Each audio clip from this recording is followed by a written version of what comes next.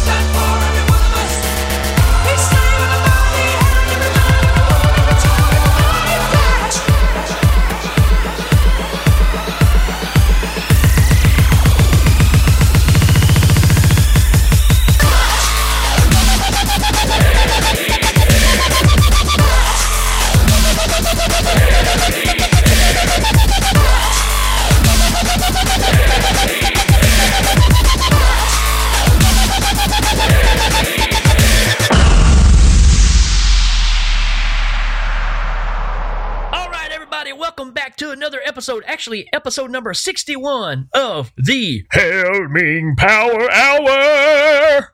That's right. I'm Rick. I'm one of your hosts. Glad to be back in the time machine, hanging out on Rocket Ajax. Gonna have a big old time.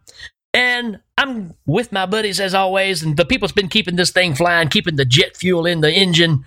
Mr. Danny Bennett, what's up? Hey, and it's War Rocket.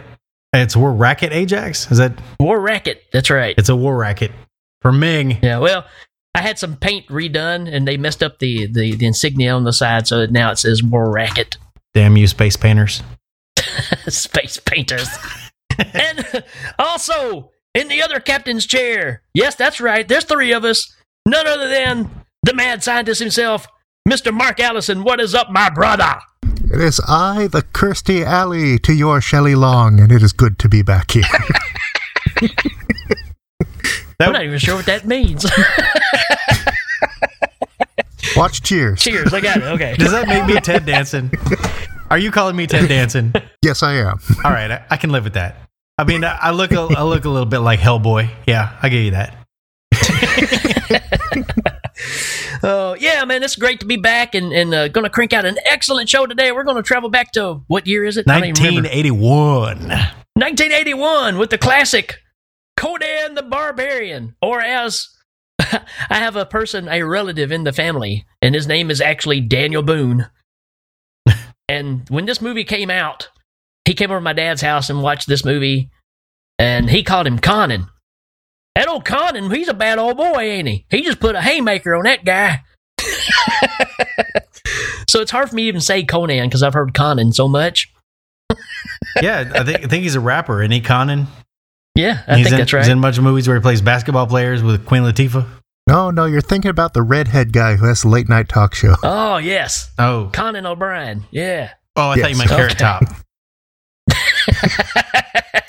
That's who I was talking about, yeah. He got really big and angry. Yeah, he got real big, literally. So welcome back to Hail-Ming Power Hour, because we are getting ready to give you one of the classics of our modern era. We are? Conan the Barbarian. Oh, okay. Yes, that movie. It's got James Earl Jones in it. James Earl Jones. That's right. All kinds of crazy stuff. Some great sword work, some really bad green screening. It's got everything you would want in one movie, folks. So that's going to be fun to jump into. But before we do that, there's one thing we want to do. I'm kind of bringing this thing back because I've been out a while, so I've got a lot to say about this. So we're going to jump into an old segment we used to do called What Did You Watch? Kind of goes like this. What did you watch?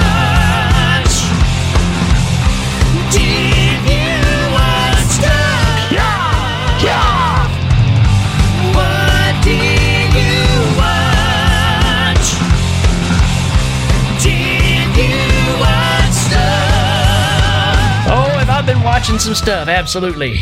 Danny, have you been watching anything? Man, I watched a documentary on the production at Staples, and not the office supply company, but actually making Staples.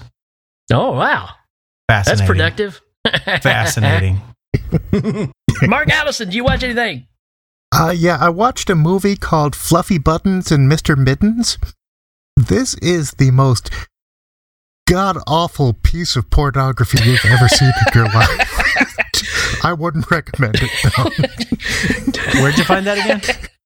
It was on sale in the Walmart dollar bin. Not that I'd want to borrow it or anything, but bring it on by. We'll talk later. It was really bad, but you still gave it 2 thumbs up. Ooh. Something up, yeah. Yes. Well, all right, Rick, what did you watch since you're so... I watched this is a biopic that's on Amazon Prime right now. Came out in 1976. It's called Wet Dreams. It's about a paraplegic struggle to be on the Olympic diving team back in the day. And it's got Richard Dreyfuss running around in a wheelchair. And it's one of the last performances with Julie Garland. So it's a nice piece of cinema history. You might want to check that out. That is Wet Dreams on Amazon Prime. Check that out. I think you'll enjoy it. Wet Dreams. I've never caught that from the beginning there. Yeah, well, it's kind of hard, because it has all these flashbacks in it, like when he actually got hurt, that cheese factory incident, all that kind of stuff. So it's pretty interesting, man. But it's Dreyfuss doing Dreyfuss, just in a wheelchair. It sounds kind of like If You Could See What I Hear. It is, except it's on a diving board. Right. Well, he's in that pool at that point, looking for that kid because he's blind. That's right. He's like sweeping his arms around. He's like, I'm blind. Mark Singer. Beastmaster. Mark Singer. He could have sent one of those ferrets and it could pretend to be an otter. Speaking of Beastmaster. Speaking of Beastmaster. Hail Ming. All right, unless anybody's watched anything else, that's it for What Did You Watch? What did you watch? Did you watch? Oh, yeah.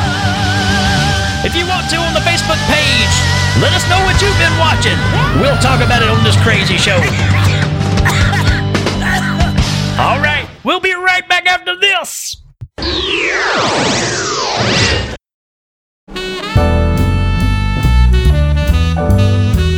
The Hail Ming Power Hour is brought to you by Morningside Cemetery.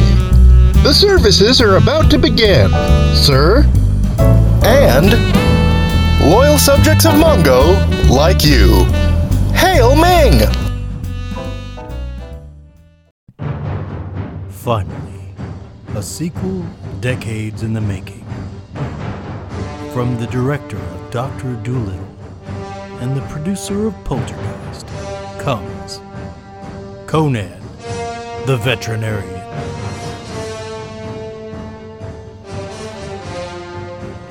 Yeah, I think there's something wrong with my horse.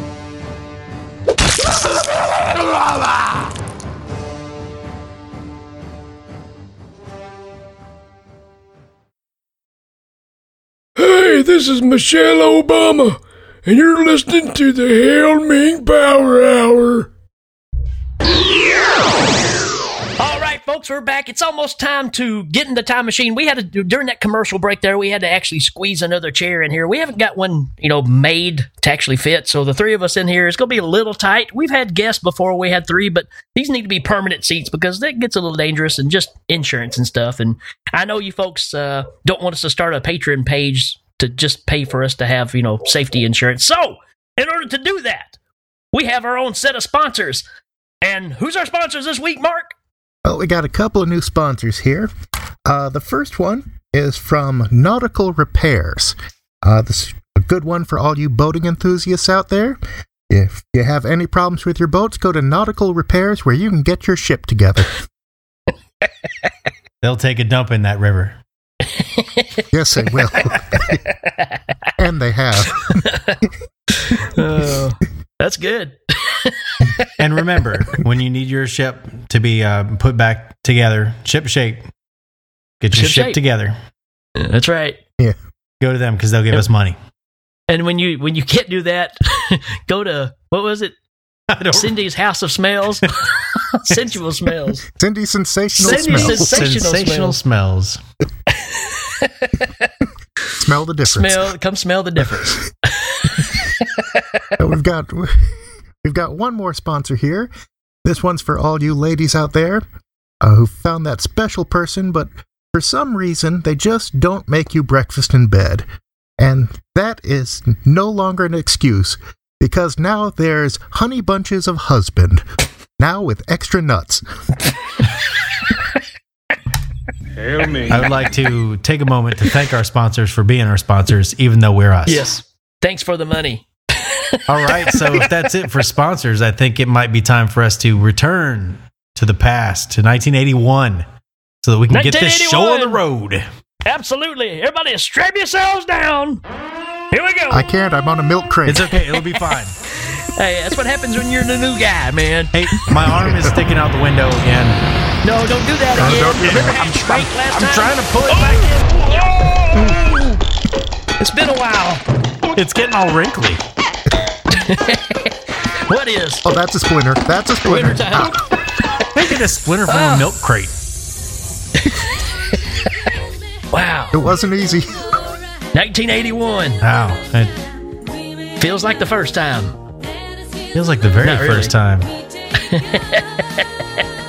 Oh, so yes.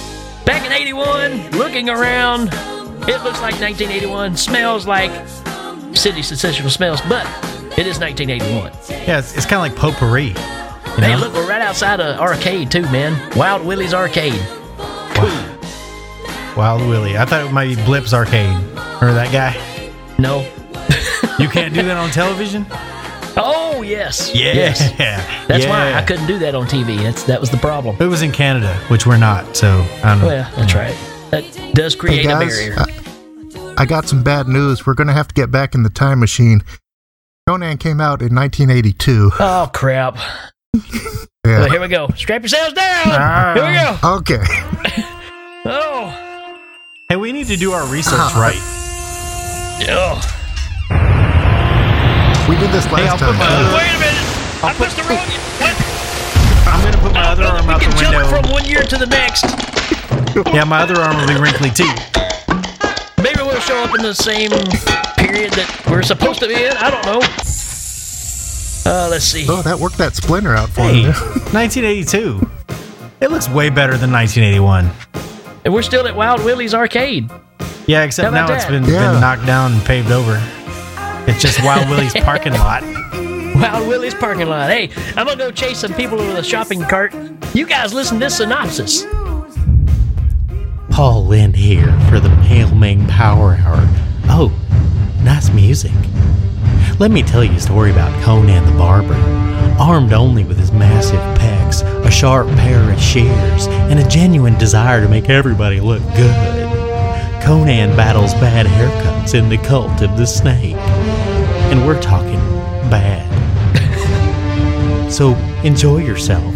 With Conan out there, I know I will. Paul Lynn, what a legend. He sounds an awful lot like Templeton the Rat. Remember him? No. Was he on a Canadian show too? Your mom was on a Canadian show. Hey, come on, guys. You can't do that on television. Yeah, so. Oh, way to work it in there, buddy. Absolutely. So yeah, we've talked about doing this movie since day one of putting this show together, and we're finally getting around to it. This is a big one for us, man. This is, you kind of said it earlier, it is a classic, man. So it's going to be awesome jumping into this one. Like we said, those fast forward moments, this movie is full of them, man. So we're just going to turn this thing loose. Danny, what's your number one reason for watching Conan the Barbarian? Man, my main reason for watching Conan der Barbar is, I mean, it holds up. It holds up completely, but I'm going to say that opening it up, forging the sword, I mean, it doesn't get more epic than that. You know, the pouring the molten steel into the forge, and the thing's on fire, and the bellows. I mean, it really takes you down to this dark blacksmith world with just like, you know, the only thing that's between you and death is the sword that you wield. And it's just, I mean, I was actually more excited about Conan the Destroyer. Just, I mean, something about the timing of it when I was a kid or whatever. But after watching it again, and I always knew this, it's such a better movie. I mean, and that's not even arguable, but it is so good. Yeah, this one's incredible. And that opening, man, like you said, I think it just really gets you into the movie. Great opening to a movie, man. I absolutely love it. What you say, Mark? What you got? I think the first reason, for me anyway, has to be James Earl Jones as Thulsa Doom. Well, yeah. I mean, James Earl Jones, one of the best actors, in my opinion, of all time. And he just plays his character so well. I did a lot of research on Conan and Conan mythology, and found it interesting. The character of Thulsa Doom has been in Robert E. Howard's mythology for a long time. It was actually the character that was the nemesis of Conan's predecessor, Kull the Conqueror. And he just kind of evolved through the stories and the comics into this larger-than-life character. Here, Conan, his arch enemy was actually a character named... You might remember Kull the Conqueror as Kevin Sorbo. Yes. Or you might not. Which is, I'm glad you brought that up, because... I'm not. That's... This is the beauty as well as kind of the downfall of Conan as at the same time. It's such a good movie. They did such a great job right out of the gate with it that you really don't have any place else to go with it. True. So when you start doing remakes and sequels and what have you, you lose a little bit of something along the line. Absolutely. This was lightning in a bottle, and it was just such a good movie, and James Earl Jones was such a huge part of that. Like I was saying, Thulsa Doom, he was the archetype of the Robert E. Howard wizard character.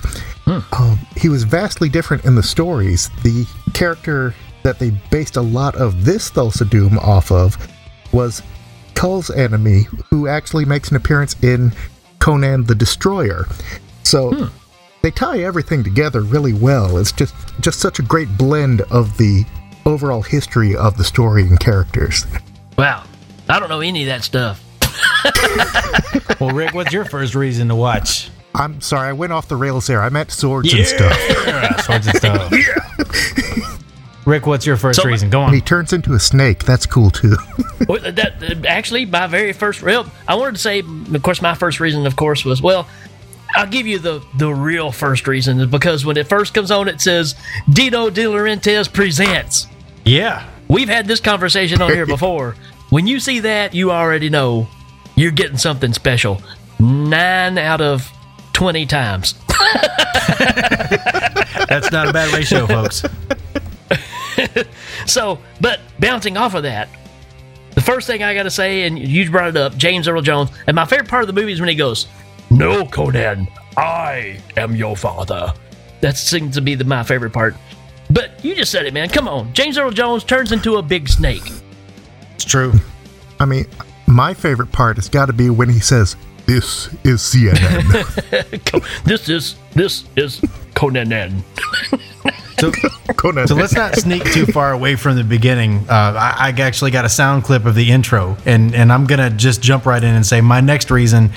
I can't jump too far ahead. I'm just going to throw 2 reasons together. Mako, and I'm only throwing him in because I've got a sound clip of Mako, and it also goes right along with the music by Basil Polidorius. I mean, this music is epic, and it will stand till the end of time as some of the best movie music ever done. And I'm not even joking. I'm not even exaggerating. Yep. It is fantastic music, and you can't fight it. Matter of fact, last night when I was watching it, Becky was hearing the music in the other room, and she thought I was watching like Excalibur or something. It is that level musically of a movie. I tell you what, it makes this movie way better than it is. And the movie's great already, but this music is the perfect music in the right spots in this movie. Excellent job with the soundtrack. I love how they fit the music to the moods that are going on in the story. Right. I mean, it's so perfectly blended together that the music could actually be another character in the story. If you take it away, you've really lost something. So, yeah, the soundtrack is perfect. Yep. It Between the time when the oceans drank Atlantis and the rise of the sons of Arius, there was an age undreamed of. And unto this, Conan, destined to bear the jeweled crown of Aquilonia upon a troubled brow. It is I, his chronicler, who alone can tell thee of his saga. Let me tell you of the days of high adventure. Yeah.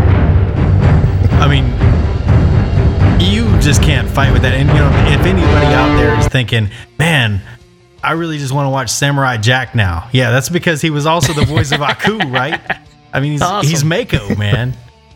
But the music has got to trump Mako, but Mako's right there. And I'm sure he'll be in more reasons coming up. Yeah. I can't tell you how many times as a kid I said, "Let me tell you of the days of high adventure." It's just perfect. I think Mark had that in his list of high notes for this movie too, didn't you? Oh, I did, yeah. Definitely. Killer. So what you got next, Mark? Danny took my next two reasons. So. Yeah, I'll do that. But so I will jump into why this movie fits so well on this show is because before he was the great Emperor Ming, he was King Orsic. Osric. Max von Sydow plays King Orsic. And they've got so many good actors in this movie. Yep. I actually have a clip of him. It's a little lengthy, but worth it too. Go ahead and take a quick listen to that. Here we go. They were taken to the hall of King Osric, the usurper. Once a powerful Northman like my lord, but now old and sodded. You know what you've done? Why, Rexar himself has come before me, threatened me, the king. What daring! What outrageousness! What insolence! What arrogance! Didn't see that coming.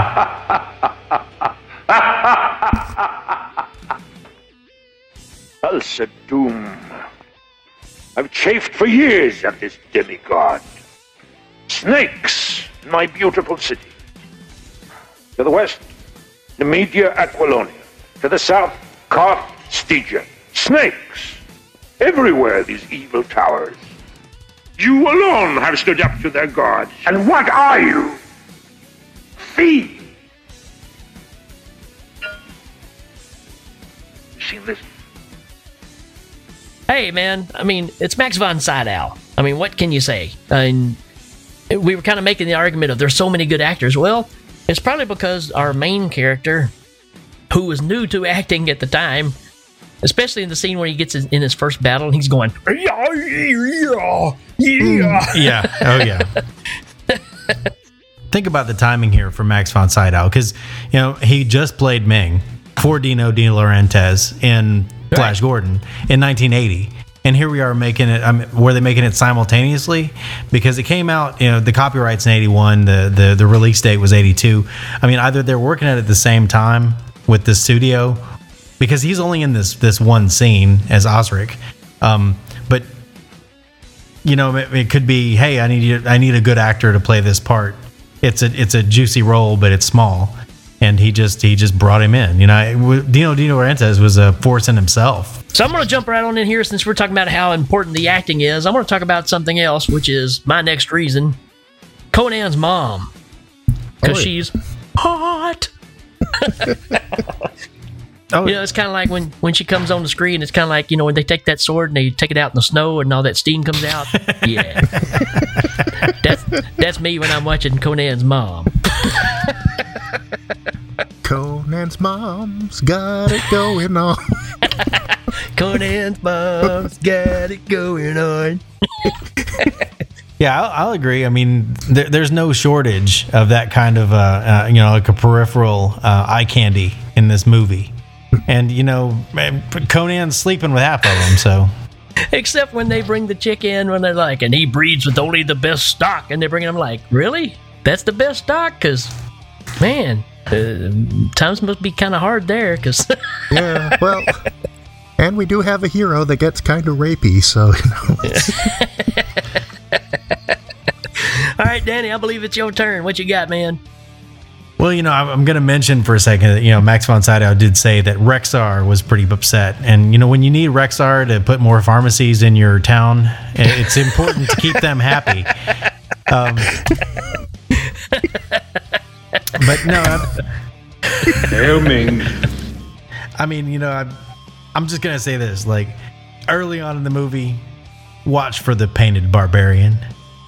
When Thulsa Doom comes to take on the town, Conan's out collecting rainwater from the stream or whatever the hell he's doing. And he looks up and there's this painted barbarian guy breathing heavy. Yeah. And you know when that happens, and they got dogs with like armor on and people on, carrying double-headed standards. Shit's about to hit the fan. I mean, stuff is about to hit the fan. Yeah, man, that dude stands on that rock and it's like he's gonna howl. It's like, man, it's a werewolf dude. Werewolf barbarian dude. He's Fido the barbarian. Yeah, man, that whole group, man. I've got a couple of guys I want to talk about in that group because one, I don't even know half these guys' names, but Big Mallet dude. My weapon of choice is just gonna be this big mallet, and I'm just gonna whack people in the head with it. Yeah, their names are like Havish and Rexar, and they look like they should be in Spinal Tap. Exactly, I've got them in Man of War. It's like Lemmy over here. You got the one dude looks like he'd be Dr. Giggle's little brother. Those two guys, the main thugs in it, were Rexor and Thorgrim. Thorgrim was the guy with the big hammer, and Rexor, of course, he's like the main thug. Right. And when the two of them come down with the long hair and the big muscles from Bad Street USA, and they're the tag team champions. Oh wait, that's Fabulous Freebirds. I'm sorry, I got off track. No, that's in Highlander. Right, exactly. It's the opening of Highlander. No, man, but yeah, those two guys, I like it. I like it when Thulsa Doom's talking, and he's like, he was his favorite snake. He raised him. He's upset. And he's looking at him like, yeah, I'm upset. I'm really upset. I'm like, he's like tangling his loose ends and his highlights, and I'm real upset about that snake. What were you talking about? Yeah, he and the Rancor Keeper got together and had a beer. Oh, the Rancor Keeper was upset. Hail Ming. That's his only friend. That's right. Abba Zababar, you my only friend. That actor, he keeps appearing in other Schwarzenegger movies too, but he's always covered up so you don't really see who he is. He was in Conan the Destroyer as one of the Queen's guards that he and Conan have the pose down fight together. Oh, that guy. I remember that. Well, that's probably another one of those weightlifting buddies or whatever that, you become friends with and just kind of drag them along because, Conan's dad in this is the guy that's in Any Which Way But Loose or Any Which Way You Can. One of those two where he fights the dude at the end out in the lumber yard. Which is interesting because in this movie, he's defending his village any which way he can. Yeah. What you got, Mark? You're next. Well, that actually kind of leads into my next reason right there is... Man of War? When they... kind of.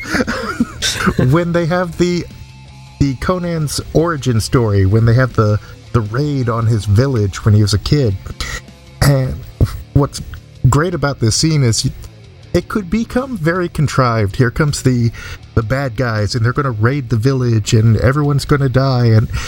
But this is a barbarian village, so when they come in, they don't just sit down and take it. Right. You see as many raiders getting killed as you do villagers. Oh man, yeah. Old lady with a pitchfork just beating the crap out of one of those guys in armor. I mean, exactly. It's great. And, Conan's dad, he just finished that sword. He's like, I'm already ready. Come on, bring it. I was building this just for this occasion. Now, it wouldn't be much of a origin story if they won, but, they brought it. So you got to hand it to them there.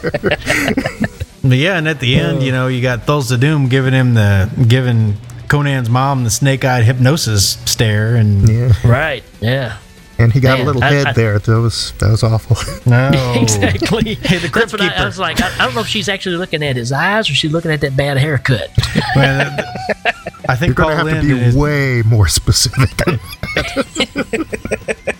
bad haircut, no mustache. Right. You're going to have to Absolutely. be way more specific than that. Good point.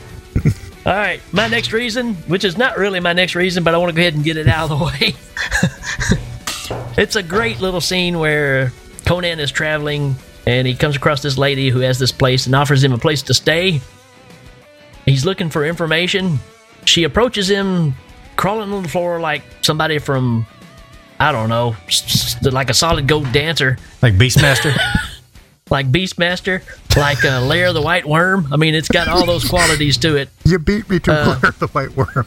Yeah. She's trying to seduce him, and then she says, "There's a price for this information." Well, she gives the information. She gives the information, but it's during a time when normally there should be no information being said, right? So I got a clip of her telling him this information during the act. Do you?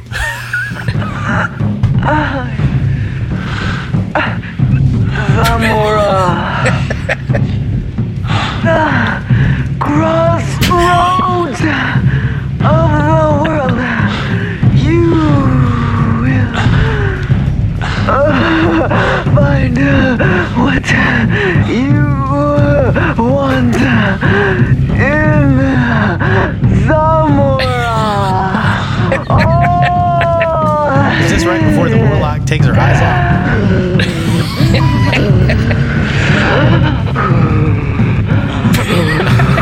Now, I think that's right before they start playing In the Pale, Pale Light. The pale, pale You're light right. of the moon. Exactly. It's just weird. So weird. It's like, are we running out of time? Because the movie's already long as it is, but instead of having pillow talk later, let's have her spill the information to you right in the middle of this. Like he's even paying attention. I'm sure there's an outtake where that's going on, and he goes, "What were you saying?" I was a little busy there. Well, he had to be paying attention because, there ain't no pillow talk after this because... That's true.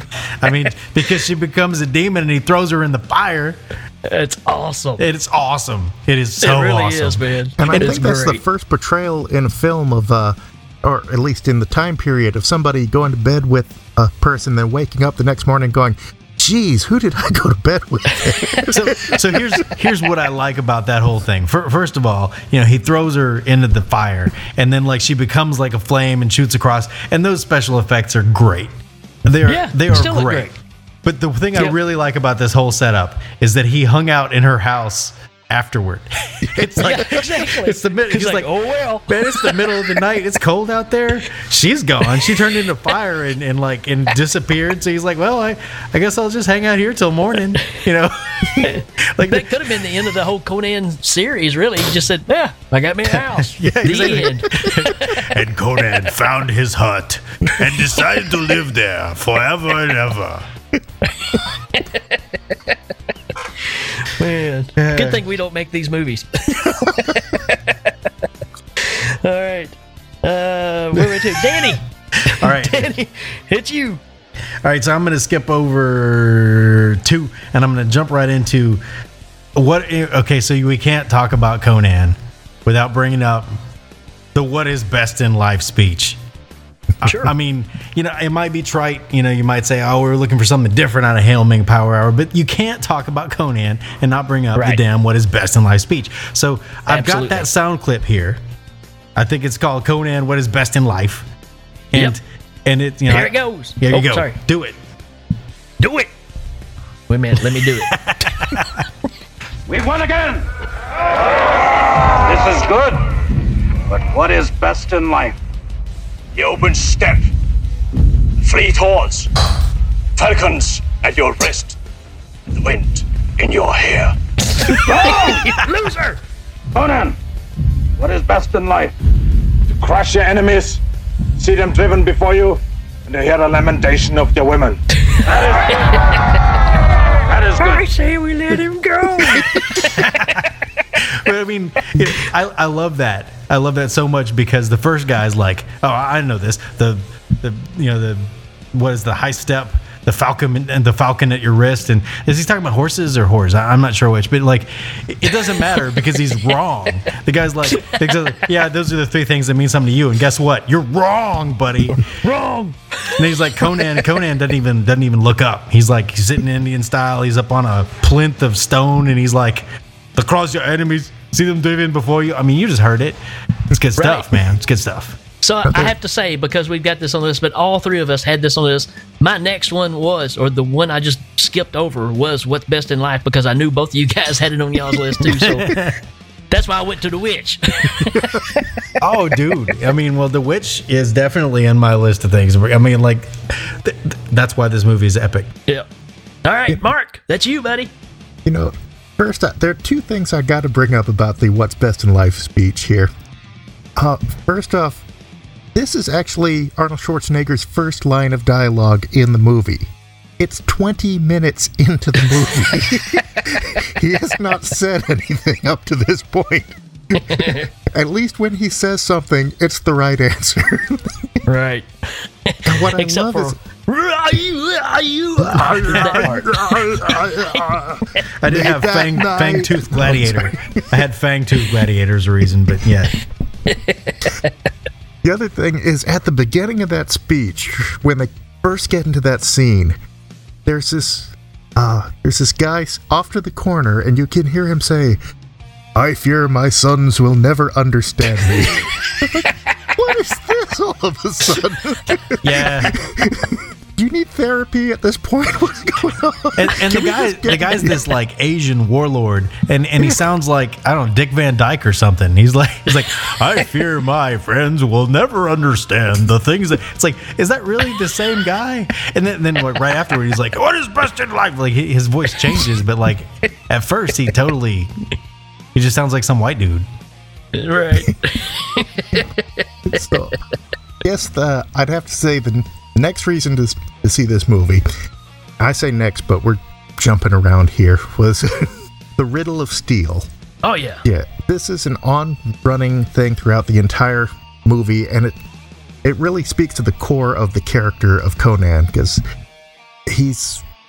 they tell him that when he dies, his god is going to ask him what the Riddle of Steel is, and he better know it, otherwise his afterlife is going to be horrible. And I actually have a clip of that one. Fire and wind come from the sky, from the gods of the sky. But Crum is your god. Crum, and he lives in the earth. Once giants lived in the earth, Conan. And in the darkness of chaos, they fooled Crum. And they took from him the enigma of steel. Crum was angered, and the earth shook. And fire and wind struck down these giants, and they threw their bodies into the waters. But in their rage, the gods forgot the secret of steel and left it on the battlefield. And we who found it are just men. Not gods, not giants, just men. The secret of steel has always carried with it a mystery. You must learn its riddle, Conan. You must learn its discipline. For no one in this world can you trust. Not men, not women, not beasts. This you can trust. You can count on my steel. Hey, so does anybody else hear like the Facts of Life theme song and that music in the background? You'll be living up to your dreams. I could not hear it. Well, my thing is, what a shame these guys don't know the Riddle of Steel, because we all know it's Shaquille O'Neal. I think whoever guessed it was Shaquille O'Neal missed out on that one. But could you imagine being the guy that accidentally left the Riddle of Steel on the battlefield? It's like, hey, gods, I left the Riddle of Steel back there. They won't find it. It's just a bunch of dead bodies back there. They won't look. I swear I had the riddle when I left the house this morning. Where did I put that riddle? But no, it's great because that continues out through the movie, and when he has that confrontation with Thulsa Doom, they talk about that. And why don't we go ahead and play that clip for roll that one too? Yeah. Where is the eye of the serpent? Rexor says that you gave it to a girl, probably for a mere night's pleasure. What a loss. People have no grasp of what they do. You broke into my house, stole my property, murdered my servants and my pets, and that is what grieves me the most. You killed my snake. Thorgrim is beside himself with grief. In his highlights. He raised that snake from the time it was born. You killed my mother. You killed my father. You killed my people. You took my father's sword. We'll call it a draw. It must have been when I was younger. There was a time, boy, when I searched for steel. And steel meant more to me than gold or jewels. I found it on DVD. The riddle of steel. Yes. You know what it is, don't you, boy? Shall I tell you? It's the least I can do. Steel isn't strong, boy. Flesh is stronger. Look around you. There, on the rocks. That beautiful girl. Come to me, my child. That is strength, boy. That is power. The strength and power of flesh. What is steel compared to the hand that wields it? Look at the strength of your body, the desire in your heart. I gave you this. Such a waste. Contemplate this on the tree of woe. So yeah, we're getting into so many other things too, man. Because crucify him. Crucify him. Another big, the other big thing for me is the tree of woe. Exactly. Which is awesome. So to Mark's point, I know exactly what you're saying. His dad says, trust steel, no man. Thulsa Doom says, trust man because they're powerful than steel. Because if you can get friends, then you can get your friends to get in the way of the steel. But only one of these two dudes makes it out of the movie with his head. That's right. So the riddle of steel, Shaquille O'Neal. Well, that's the thing. By the end of the movie, you don't know what the answer is. Conan doesn't know what the answer is. I know what the answer is. So his journey has to continue until he figures out what it is. The answer is that gun that goes in RoboCop's leg. That's right. It's the riddle of steel right there. To tie in all that, my next reason, and possibly the number one reason for me, especially looking at it from my kid goggle eyes back in the day, the giant snake, man. Yeah. That thing still looks absolutely amazing. Even now, it looks incredible. You got to see this movie if you haven't seen it. But man, you have to check out this snake, man. This is not CGI. This is old school, making a fake snake and letting it roll. It's still so impressive, man. Oh yeah. Yeah, they use it sparingly. They use its eye close up. They have it slithering across. It looks great. It does. When you first see it, you think it's a decoration in a tower because it's so big. But then when it starts moving, you're like, oh, stuff's about to go down here. Absolutely. And that fight is just awesome. That's incredible, man. So that's my next reason. Giant, big, freaking snake. All right, so I can't go any further without saying that. I mean, there's so many reasons to watch this movie. The takeaway should be that we are jumping over each other to give you reasons to watch this movie, and we're barely even hitting the same ones. Sumatai, Thief, and Archer. Right after he leaves the sorceress's shack, right next to it. I mean, maybe even chained to the shack. Who knows how this happened? Sumatai is chained up there, and he's like, "Give me some food." And then the two of them become friends, and they start running from town to town. And I don't mean they're like running from town to town figuratively. I mean literally. They're running from town to town. They've got like a whole colony of rabbits hanging on their shoulders, and they're just running across these fields from town to town because that is the way barbarians travel. Running. That's right. You know, they got a little moment together where they're discussing each other's gods, which is a good get-to-know-you moment. Let's go ahead and play the clip of that one. I pray to the four winds. And you? To Crom? They're eating some greasy rabbit or something while they're talking. But I seldom pray to him. He doesn't listen. What good has he been? It's just as I've always said. He's strong. If I die, I have to go before him. And he will ask me, what is the riddle of steel? If I don't know it, he will cast me out of Valhalla and laugh at me. That's Crom. Strong on his mountain. Yeah, my God is greater. Crom laughs at your four winds. Laughs from his mountain. My God is stronger. He is the everlasting sky. Your God lives underneath him. So there. just gonna ask, did anybody else think that like the guy sounded like Cheech Marin? Yeah, absolutely. A little, yeah. I mean, like, I don't know. I think he's supposed to be Asian. You know, he's from Aquilonia, or he says where he's from in that little speech. But like, he definitely he sounds like he's from East LA. Well, instead of having actually him in my top reasons, I do have his mustache. I got Thief's mustache.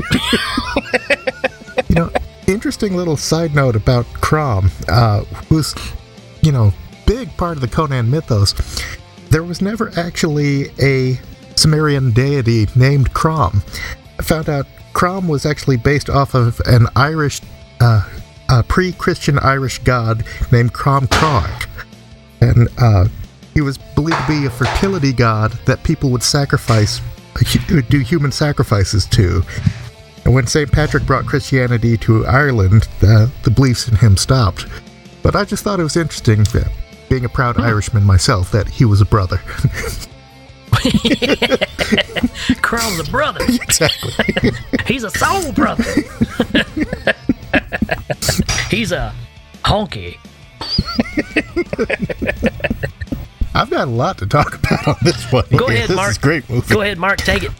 I'm going to say Conan's father's sword, because it is the embodiment of the full, like the physical embodiment of the full circle story. Because you start off with the raid to the village, and the big prize they get is that sword, and it goes all the way through the movie to the end fight, where Conan is fighting Rexor, and Rexor is fighting him with Conan's father's sword. Conan winds up breaking that sword and taking it back, and then using the broken sword to take out Thulsa Doom. It's just a perfect metaphor for his entire journey of just growing up, getting broken, but still pushing forward there. And it's important to realize that he had a regular sword that wasn't broken. Yeah. But he didn't use that sword to chop off Thulsa Doom. He could have gone back and gotten it, but he came back with the broken sword, even though he had another one. And we got into that. But I'm going to say that he got the other sword, the regular one, in Crom Caverns. Crom Caverns. Are you being chased by wild dogs? Do you need weapons?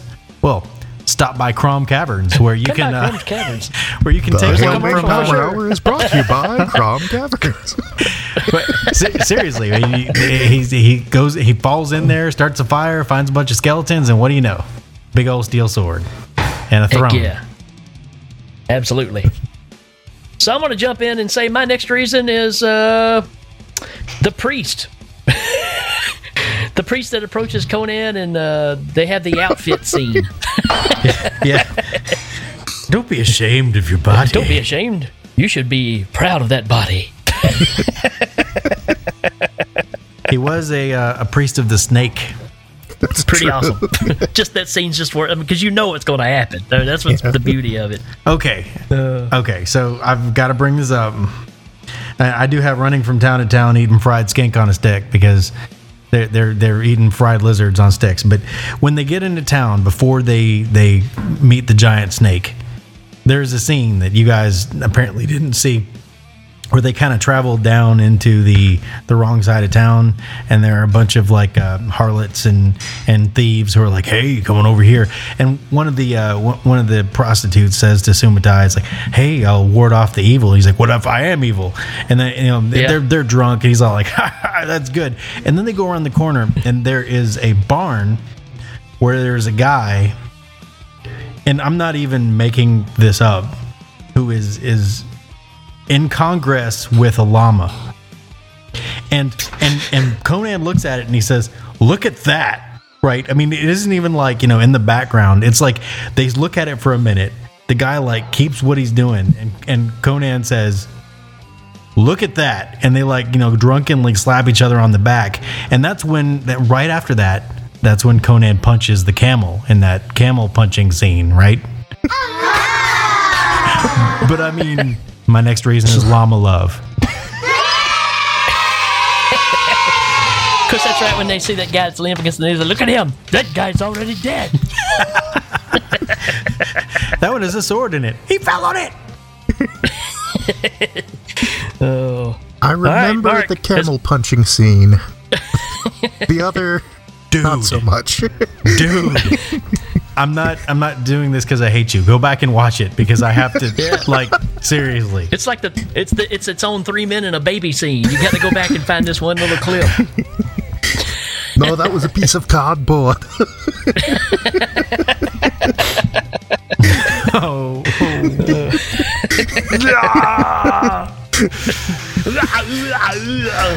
Rick. Yeah. What? Or Mark. Is it to you, Mark? It's Mark. Is me again? Okay. Yep. Yeah. I'll have to say the rescue of the princess. That whole scene where they're breaking into the tower to kidnap the girl there. These set pieces are incredible, man. Oh, they are.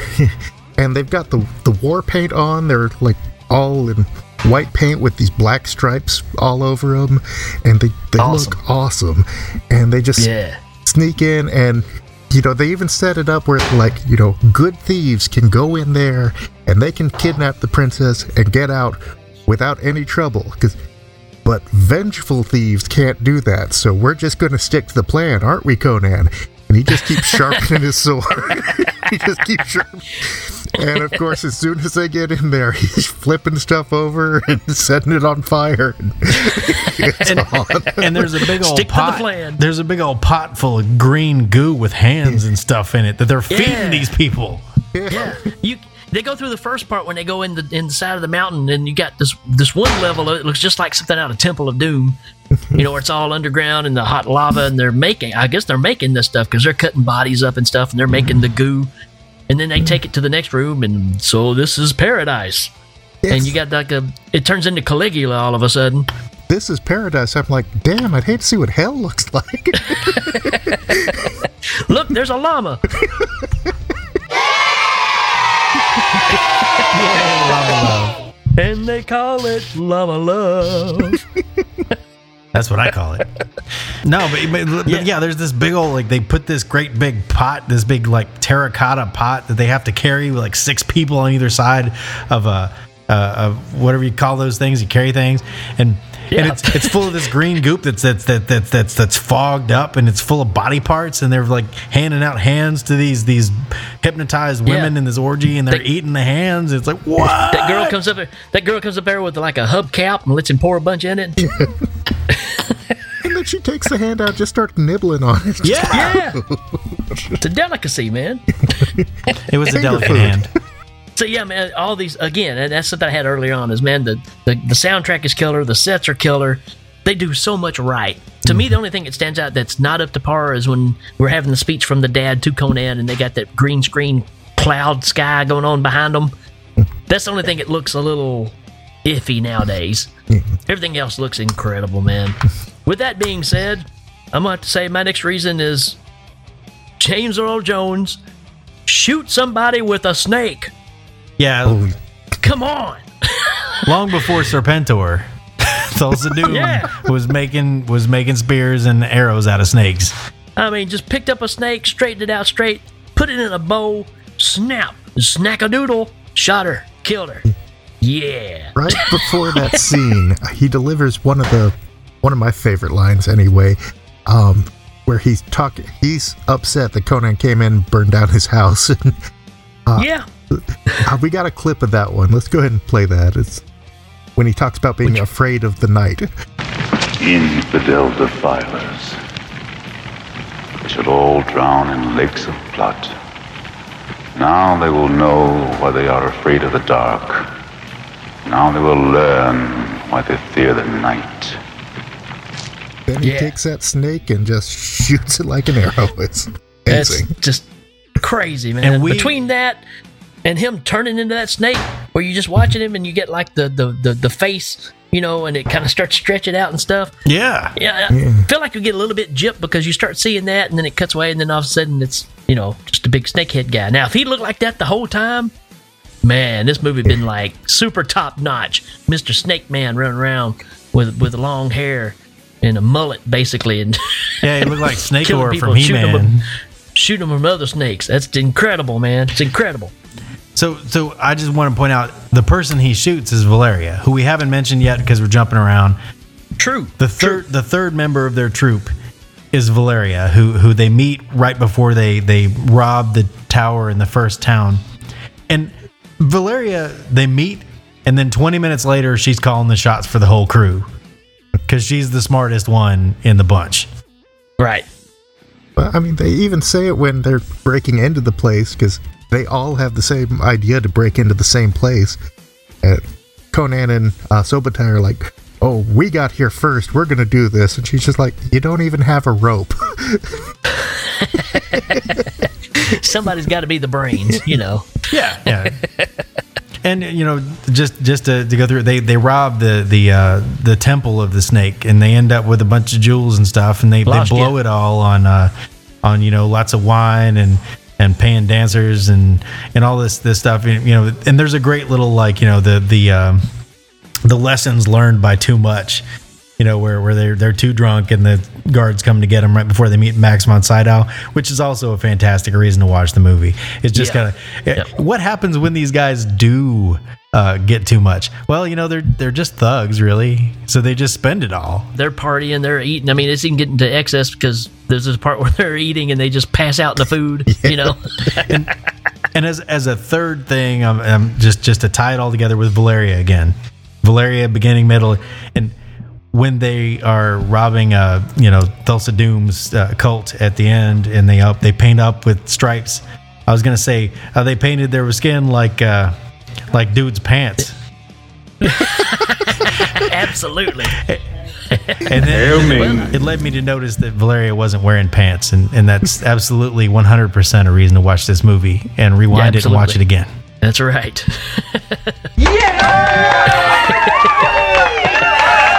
Yeah, and of course the makeup job too. I mean, that just takes it to another level. But they also kind of look like the Juicy Fruits from Phantom of the Paradise when they're dressed up doing their song. We need a man. Yeah. Which is interesting because in one of the original outtakes of the movie, they asked Conan, "What is best in life?" And he says, "Go to Cincinnati to see my mother." Conan, what is best in life? Beef. It's what's for dinner. I guess it's March 3rd. Yeah, I stole like 4 there, so yeah. Well, as Danny said, you can't bring up this movie without bringing up the what is best in life, but you also can't bring it up without bringing up the prayer to Crom. Yes. When they're getting ready for the big battle, and Conan already said, "I don't really pray to my God." At this point, it's just him and Subotai. They're getting ready to take on an army. It's time to pray. And we've got a clip of that epic line of the movie there. Crom, I've never prayed you before. I have no tongue for it. No one, not even you, will remember if we were good men or bad. why we fought or why we died. No. All that matters is that two stood against many. That's what's important. Balor pleases you, Crom. So grant me one request. Grant me revenge. And if you do not listen, then to hell with you. Man, that's great stuff. Did I mention that James Earl Jones shoots somebody with a snake? Yeah, you did. Man. I mean, just pulls that snake out. You know what you didn't you know what you didn't mention that I know you were going to, but I think I cut you off. You didn't mention Conan biting a vulture's neck off. Oh man, the Tree of Woe, man. That whole scene's incredible. And again, you know, the whole time he's out there, he's just dying away, right? So he's out there. They crucified him out on the Tree of Woe.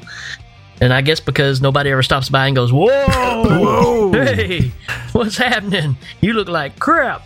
But yeah, he's supposedly dying off, and the vulture lands on him and starts eating him, and he just bites that bird's head, man. Yeah. It's incredible. It's the best. They actually built that tree for the movie, and it looks so good, too. Yeah.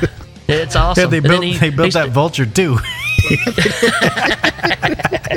I don't know, man. Dilo De Laurentiis presents. You never know. Actually, you know what? That vulture was played by the same guy who played the priest. That's why he reached over. He started chewing on his peck. Oh man. Actually, the last thing I want to bring up. This is my last one, and it has to do with the very end of the movie. But it's basically Conan walking up when they're having the big ceremony, and he takes off James Earl Jones' head, and he does one of these. He basically takes the sword, he takes the head, he chunks the head, and he drops the sword just like you do a mic drop. Yep. Bang! And he walks off. That is awesome. Conan invented the mic drop. It just was done with a sword. And a broken sword. Right there, to tie into what Mark was saying about the Riddle of Steel, it proves that Thulsa Doom's answer to the Riddle of Steel was the wrong one, because he says flesh is more powerful than steel. But as soon as the steel takes his head off, all of his flesh, all of his followers, they just give up and leave, because it wasn't about who followed you. It was about how good you were. Other than that, all I got is crazy chick with snakes. That's the last one I got.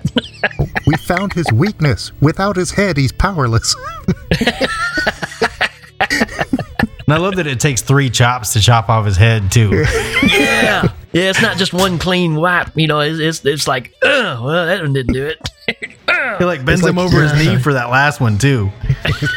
You want my dad's sword? You got my dad's sword. Here you go. So awesome. So awesome. All right, what else you guys got?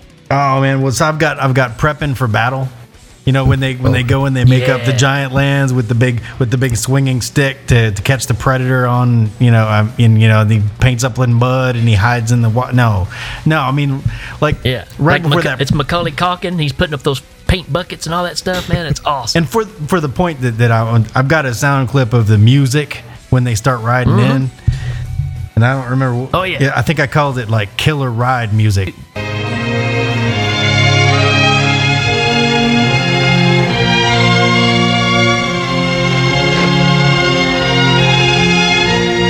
Come on, killer ride. Yeah.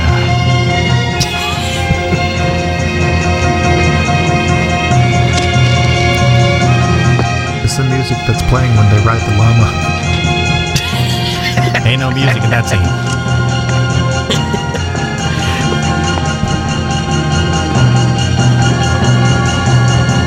So, during this, they're riding up to the big Stonehenge where they're all holed up, And what I like about it is it's got that whole, it's got that whole cinematic music. It's got the orchestra, but then it kind of adds kind of like a funk to it almost. It's like, it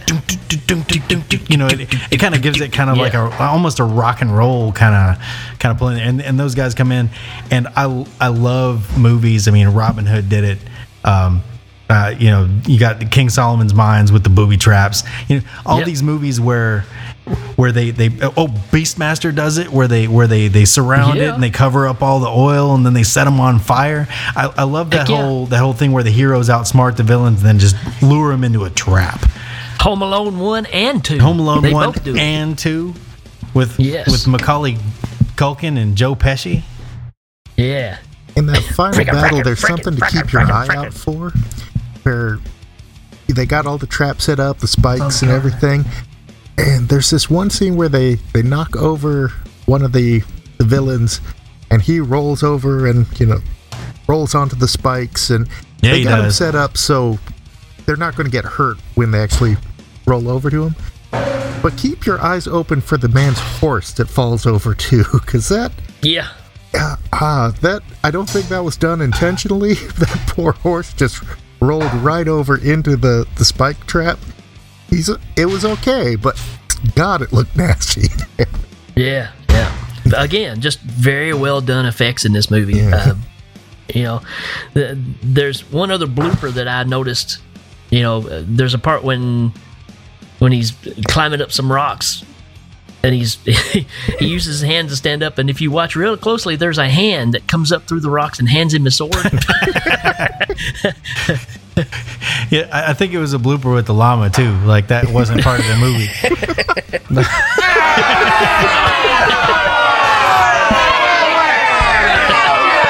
A little side story I heard is in the scene where he's running from the dogs after he's been freed as a slave. I heard they used actual attack dogs in that scene. So wow. He's not acting at that point. He is running for his life there. It's awesome. Yeah, when he comes up out of the Crom's caverns there and he's got the sword, yeah, I kind of got the feeling those dogs are still there, and he was like, all right, let's go. But so I can't not mention this. So Conan dies on the Tree of Woe, right? And they go back to Mako, and they're like, hey, you're a sorcerer, you can bring him back. And he's like, I might be able to keep him from taking him. And he paints the sutra on him, right? Yeah, the whole while he's painting the sutras. And I was like, you know what? I've seen this before. And it's one of the stories from a 1965 anthology of Japanese horror movies called Kawaiden or Kawaidan. I don't speak Japanese. Absolutely. But in that one, they paint the sutra on a guy so that the spirit realm won't take him, but they miss his ears. And it's called Hoichi the Earless because the ghosts see his ears just floating in midair because they can't see him because the sutra prepares him. And they tear his ears off, and I was, and it reminded me of it. But that's such a great scene. They paint the sutra on him, they tie him down, and then the spirits come to get him, and Valeria and Sumatai go fight him off. That's crazy, man, and it's all just animated, drawn in, and I prefer that. To me, I still love the way that looks, man. I'd rather have that than CGI any day of the week. It looks kind of like the end of Ghost. I actually had that on my list. For some reason, I skipped it. That is definitely on my list. That's one of those scenes that always stands out to me. I still love that. Oh, it's so good. And it belongs in this movie. I mean, it's just perfect. I'm glad you brought up that other movie to compare it to, because the only thing I could think to compare it to was Ninja 3 with the demon exorcism. Well, it's also kind of like Ghost, where the one guy is the bad guy. The shadows come to get him, and he doesn't have the sutra to protect him, so they take him off like attack dogs, or they sick him and pull him off. Kind of like that movie Wet Dreams too. There's some stuff in there that's kind of the same too, because they draw all over him too before he makes his final jump into the pool, and scores a 9.7. Was that Burgess Meredith in that movie? He was the coach. Oh yeah. Oh, okay. Gotcha. You're a bum. You need to swim better. Look at you with your bum legs. Get up there now and do your best. Man, I've got to check that movie out. It's great. It's on Wet Amazon Dreams, Prime. you say? Well, on Amazon? Yeah. On Amazon Prime. There's also another ghost moment in there when Valeria sits down and starts breaking that soldier's neck, and then Conan comes up behind him and grabs the head, and they both start breaking the neck, and they're playing Endless Love in the background. It was so touching. Oh, barbarian, I'm a Valkyrie, and this guy's mustache is bad. Yeah. Oh, so that guy with the mustache, he gets killed by like shiny Valkyrie making him blind, and then he gets killed. But like, what about the other guy, the big swinging arm with the stake stabs him, and then Conan just goes over there and looks at him like, "What are you gonna do now, buddy? Sorry, Rexar, I killed your snake." It'll be all right. Yo, hello, it's my snake calling. No, that's really all I got, man. I mean, I could go on all day about Conan, but I think we've hit all the high points. Mark, I don't want to cut you off, though. What you got?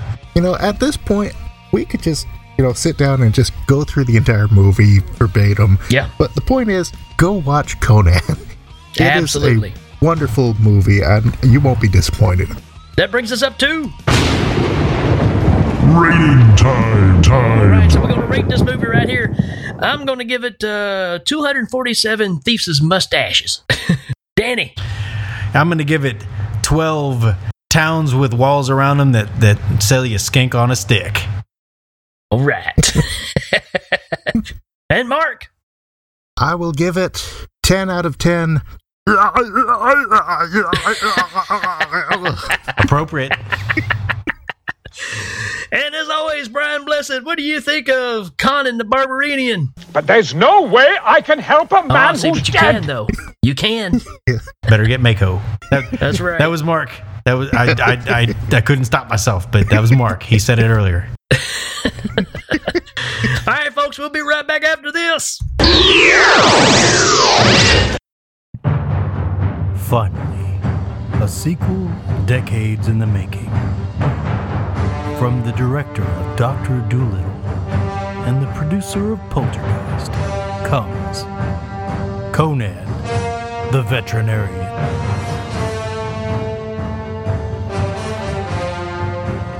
Yeah, I think there's something wrong with my horse.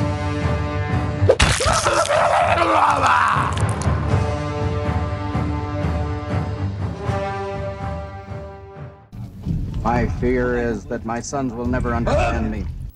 Well, maybe the problem here is that you don't really understand your son. I don't care how flat you make the pancake, it's got two sides. You really need to open up to him, because the love of a father and a son is the best thing in life. Wrong! Conan, what is best in life? To crush your enemies, see them driven before you, and to hear the lamentation of their women. Really? Now how's that working out for you? Finally, a sequel decades in the making. From the director of Speed and the producer of The Piano comes Conan the Contrarian. Yeah, I hear that I'm here for an argument?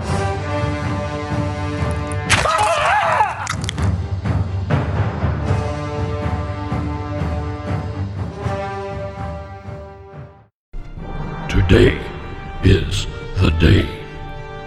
You and your horde are in for a fun day of pillaging and killing.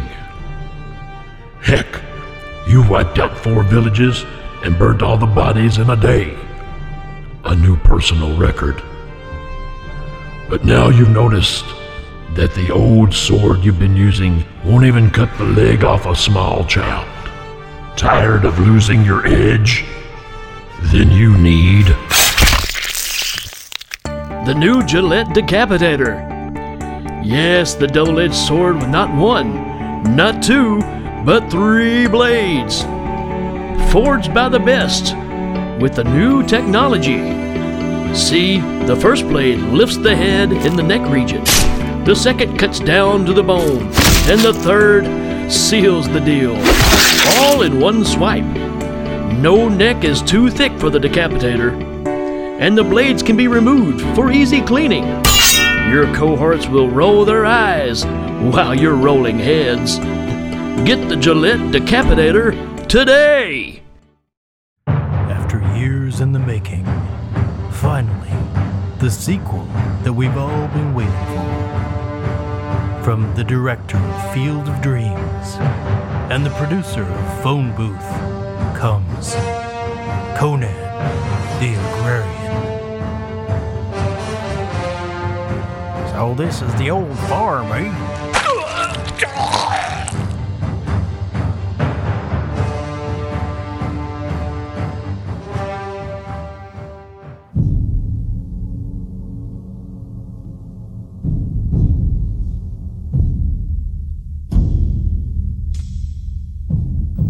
In a time long ago, before the gods flung Atlantis into the sea, came Conan, a Cimmerian, riding his black Mustang and wielding a great sword of steel.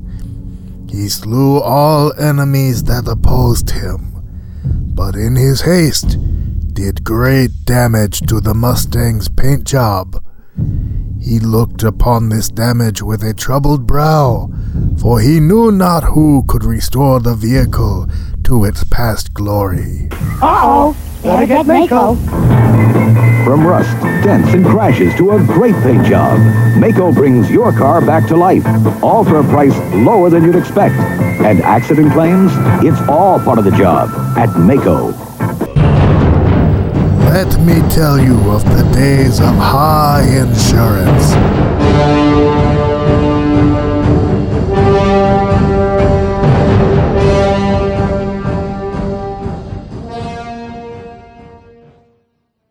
At long last comes the movie to end them all. From the director of Tough Guys and the producer of Cocoon comes Conan the Octogenarian. Hey, look at the old guy over there.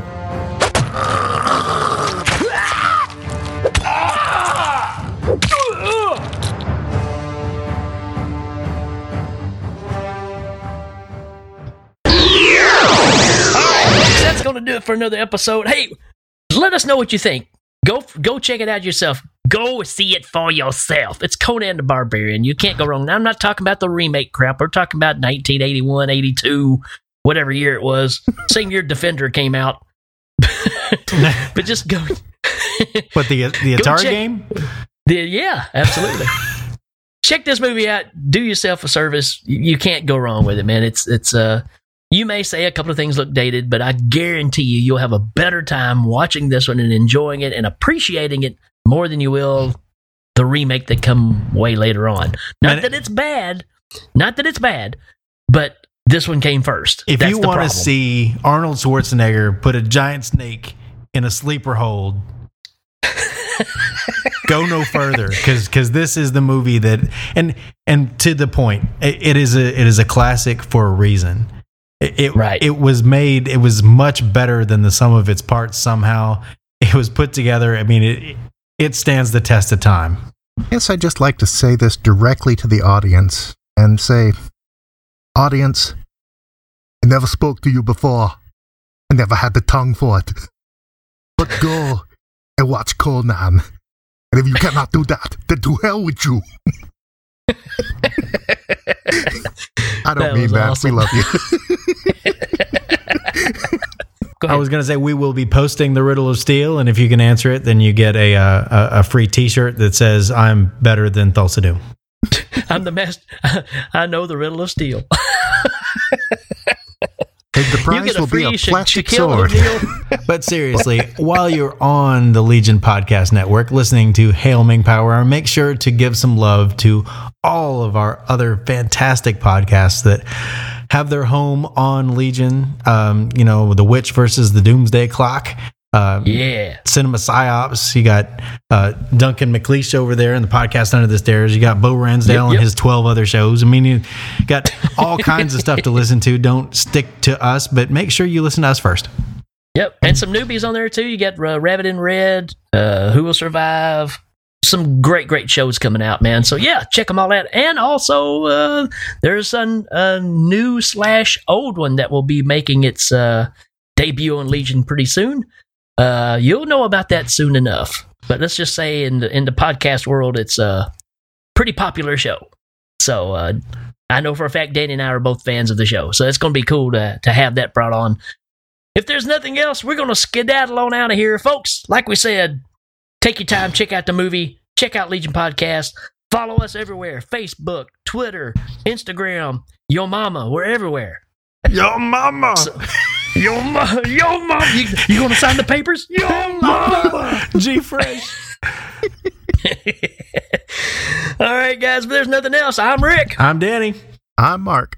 And we'll see you and we will at Hail Ming Power Hour. Absolutely. Adios.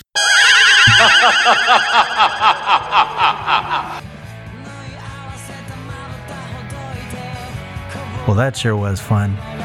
The tale of an ancient warrior and his trials in a savage land. Here's hoping you learned a little, had a good time, laughed a lot as we belted our way through this classic fantasy epic. We feel so fortunate to have the opportunity to entertain you and share our favorite movies. We are truly lucky to have the best fans. Till next time, keep your head up, proud minions, and we'll catch you on the flip side.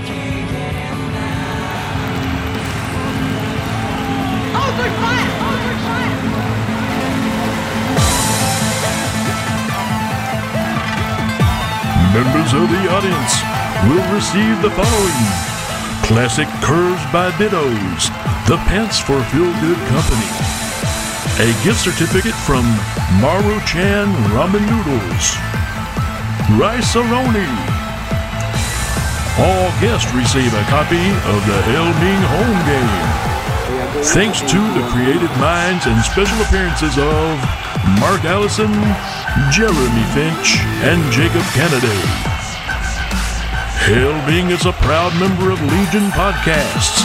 Check out all the great shows at legionpodcast.com. Hail Ming is available on iTunes, Stitcher, Google Play, and Legion Podcast. This is Dan Pardo saying good night.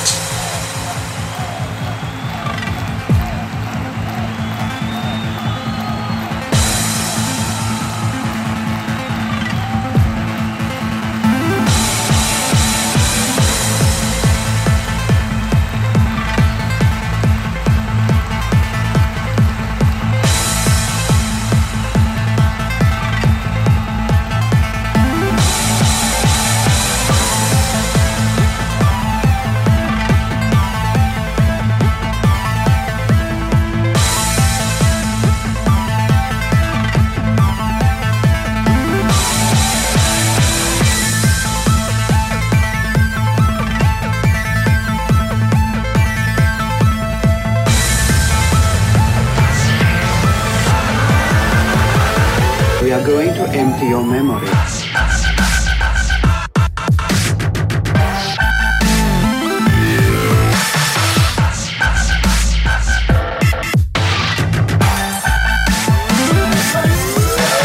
Demon of the Black.